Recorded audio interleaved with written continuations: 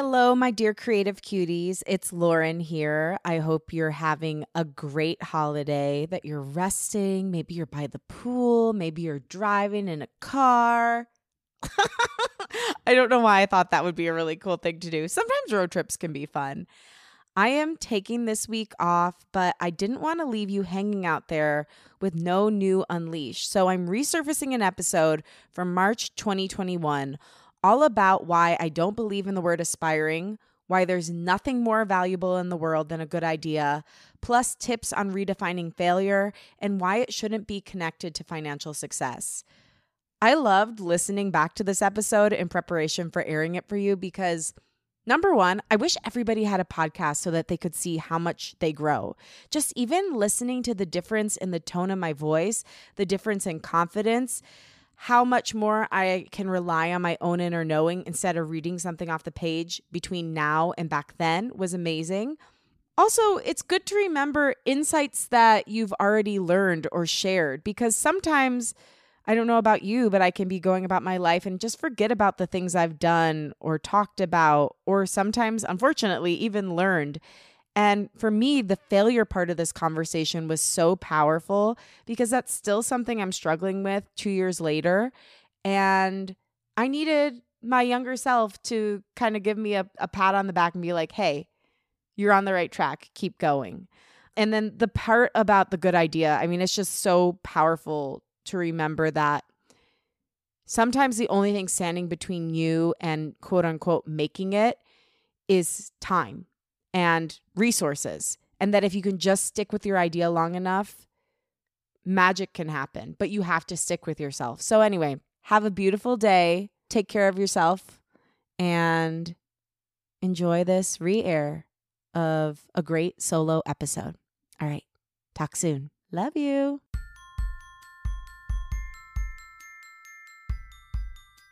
Hello and welcome to Unleash Your Inner Creative with Lauren LaGrasso. I'm Lauren LaGrasso. I'm a People's Choice Podcast nominated podcaster and producer, a singer-songwriter, a coach, an actor. I'm basically just like a multi-passionate creative who really is looking to find meaning in my creative journey and help others do the same and step into creativity to make creativity the filter for your life, redefine your relationship with fear, take fear out of the driver's seat, step more fully into the essence of who you are, and claim your right to have a dream and take up space. Because I believe if we could all do these things, the world would be a much better, happier, more loving, and empathetic place. And on today's show, I'm going to be doing a solo episode where you'll learn why I don't believe in the word aspiring, how to redefine failure, and why nothing is more valuable than a good idea. But before you hear about all that, I want to ask you a quick favor. If you like the show and it's helped you, please consider leaving it a rating and review on Apple Podcasts. This really helps bring the show visibility, it helps push it up the charts, and expand the creative community. Also, post about the show on social media. Tag me and at Unleash Your Inner Creative, and I will repost to share my gratitude. Okay, so now into some of those fanciful topics that I was telling you about.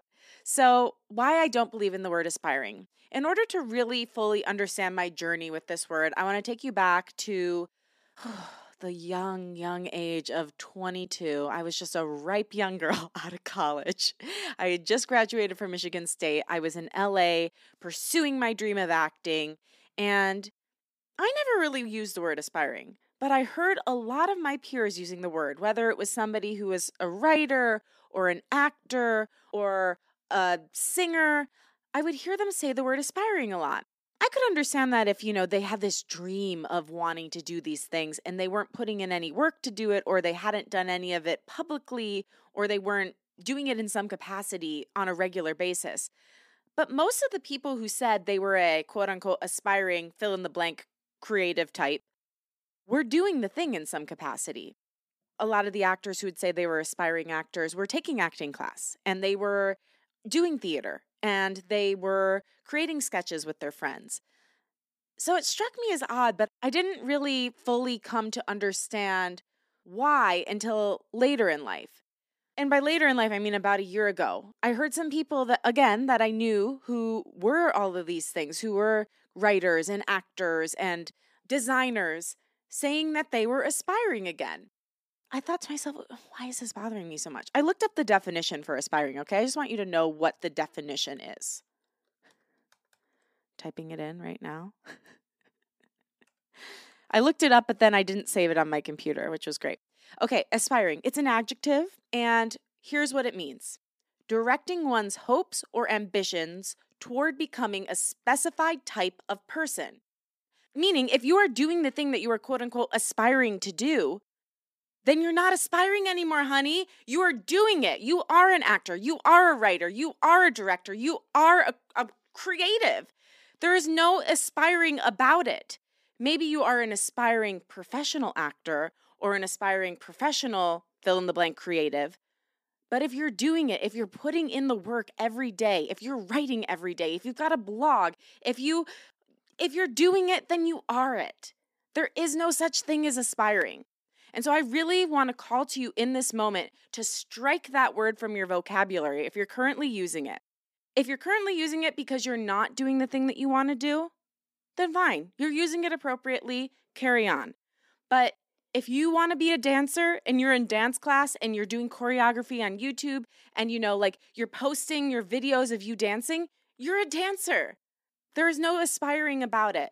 So I feel really passionately about that because I think that word, it's even a hesitancy toward I think a lot of times we use it because we're afraid that other people are going to judge us and be like, well, what have you done? But that's their shit. It's not yours. So boldly state that, yes, I am an actor. I am a writer. I am a producer. Whatever it is that you do. Because the financial piece of it should have no bearing on whether you get to claim that word for yourself. Don't degrade yourself or downgrade yourself just because you don't think you've achieved whatever it is you're supposed to achieve. If you're doing the thing, you are the thing. Okay? So that's number one. Going to the achievement thing, I've also been thinking a lot about failure and what we deem as a failure. Fear of failure keeps us from doing so many things. But I was thinking even more deeply about that and what is a failure? If something is not a financial success, does that mean it's a failure? But even that, I mean, if you learn something, if you followed through on a dream, isn't that still a success in some way? Even if it didn't have the outcome you originally desired or intended, couldn't you still define that as a success? And, I've been doing the morning pages ever since I had Julia Cameron, who's the author of The Artist's Way, on the show. And I wrote a little bit about it this morning. I know you're not typically supposed to share your morning pages, but I'm going to let you in on my journal. Because I was writing about how I kind of wanted to come on the show and talk about what is failure. So here's what I wrote this morning. What is failure? What's the difference between failure and a longer road? The main defining fact for failure is your tolerance for a long, sometimes difficult journey. If you can maintain your love, passion, and mental and physical health, then you can keep going, and you can keep going toward your dream. Is it really a failure just because you didn't reach or achieve the expectation or somehow come out as a monetary success? Maybe the key to getting started or overcoming fear of failure starts with asking yourself what the word even means to you. And then I kind of went into my own journey on it, and I can share that with you in a little bit. But I started thinking about what does the word failure actually mean to me? My definition of failure is pretty high. I have called acting a failure, but I don't feel that way because if I hadn't stopped acting because I didn't have the tolerance for the pain level of the journey, because the journey was just too painful for me with acting, the process of going out and basically having to beg for somebody to tell you were talented enough to do the thing that you love to do the most hurt me too deeply. But can we really look at that as a failure? I don't think so. I think that was just good self-knowledge and that roadblock that acting provided enabled me to expand in ways that I never could have otherwise. It taught me that I was a podcast and radio host. It taught me that I was a singer-songwriter. It taught me that I could be a businesswoman. It taught me that I could be a public speaker. It taught me that I have potential for leadership. These are things that I think never would have come to me if I hadn't gone through that quote unquote failure. But I don't look at it like a failure. I think I don't know. I think it's a lot more expansive. The word maybe that word needs to be taken out of our vocab. Because some people could even like look at my music career. Like, listen, I've made some money from music, but I've definitely not made as much as I've invested into it. Is it a failure? It's like creativity versus money all the time. They really shouldn't be coexisting, but they're forced to coexist. And I think that this creates a lot of the conflict in our world. And a lot of the reason why people don't go toward their creative passion, it's because there's so much emphasis on making money that we don't give ourselves the creative room to breathe. And therefore, we feel like a failure because we didn't give our creativity the time it needed to bloom from seed to full plant. Some plants can grow over the course of a few days. Some things take years. I think that nothing is a failure as long as you stick with it. Maybe a certain path didn't work out. And I guess the other thing I wrote in my little morning page journal is there are a lot of drawbacks to being an indie artist, but one of the advantages is you get to keep going as long as it feels good and right. And I think that that's something we all need to keep in mind is like, it's up to us to define what a failure is. And admitting that something didn't go the way you wanted it to doesn't mean you're a failure. It means you have the capacity to be vulnerable, to learn, to reroute, and to stick with the thing that you love. Failure also feels like something that society decides for you. Like, why are you going to let some outside circumstance decide your own life and your own worth and your own creative journey's end? Let's look up what failure means. I'm curious now. Lack of success. What does that even fucking mean? Omission of expected or required action. So failure is all wrapped up in expectation. If you can go into something without expectation or with the willingness to continue on, even if you don't hit the expectation, with the willingness to commit to the journey, to the passion, even if the expectation isn't hit, then I think you can also strike the word failure from your vocabulary. It feels like an unnecessary word that induces shame and stops us from ever starting.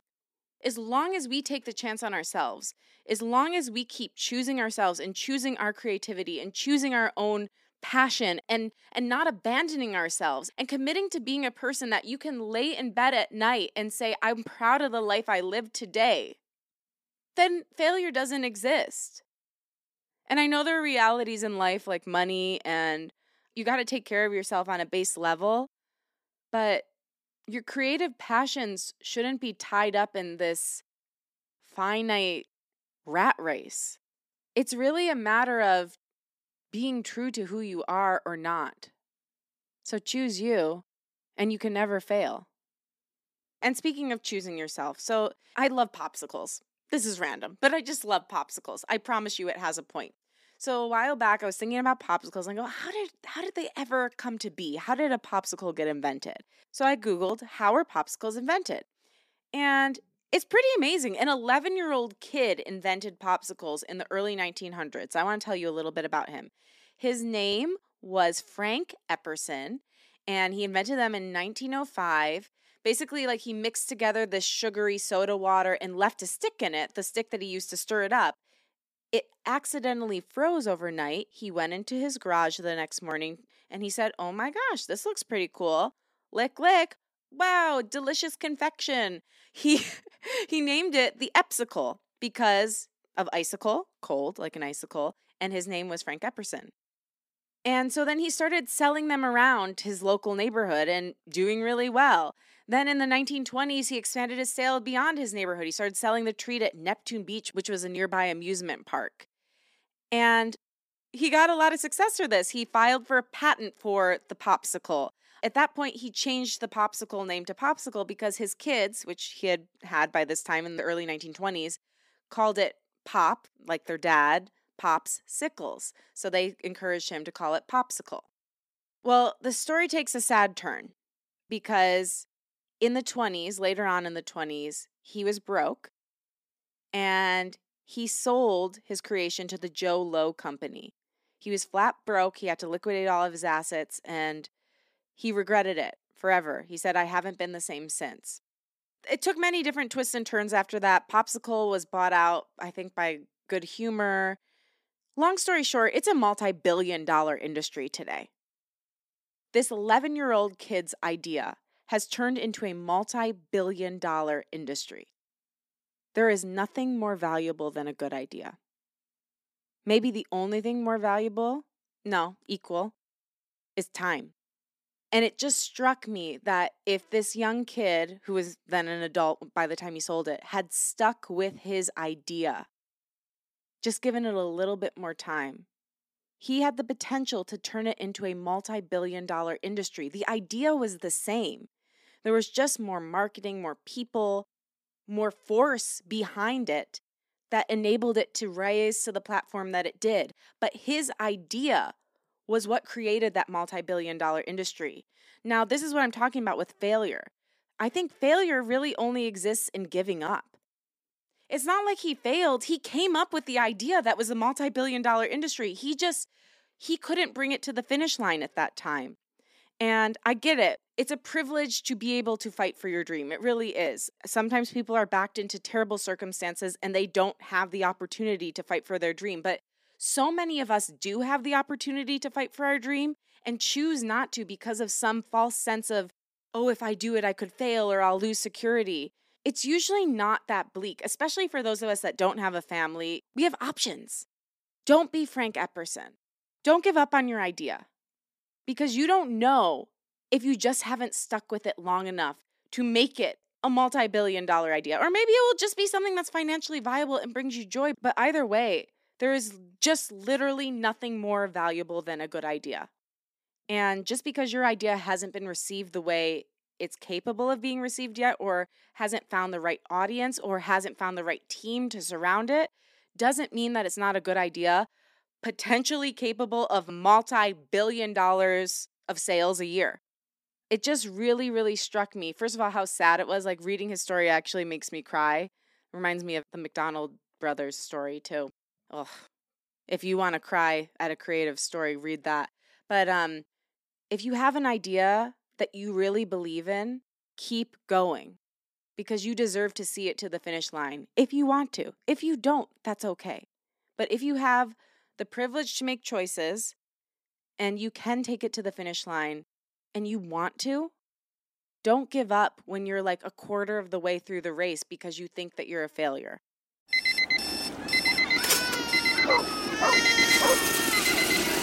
Time for a Diet Coke break.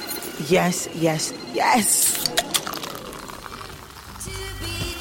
Da-da-da-da-da. I really needed that. Love what you love. Diet Coke. Get Runway Ready. A chance to win the ultimate shopping experience plus hundreds of prizes curated by Kate Moss. Promo packs in store, 18 plus, T's and C's. Visit coke.co.uk/break. Okay, so that's today's show. Thank you so much for listening. If you liked what you heard, please remember to rate, review, and subscribe on Apple Podcasts. Follow the show on Spotify. Tell a friend about the show and post about it on your social media. Tag @LaurenLaGrasso and @Unleash Your Inner Creative, and I will repost to share my gratitude. Thank you so much to our associate producer, Emily Shulmanovich. You can follow her at We Can't Find Emily. Thank you to Liz Full for the show's theme music. Follow her at Liz Full. And again, thank you. My wish for you this week is that you strike aspiring from your vocabulary, redefine failure for yourself, and remember that there is nothing more valuable than a good idea. Don't give up when you're 25% of the way through just because you think you're a failure. It's not true. Remember Frank Epperson and fight for him. All right. I love you and I believe in you. Talk with you next week.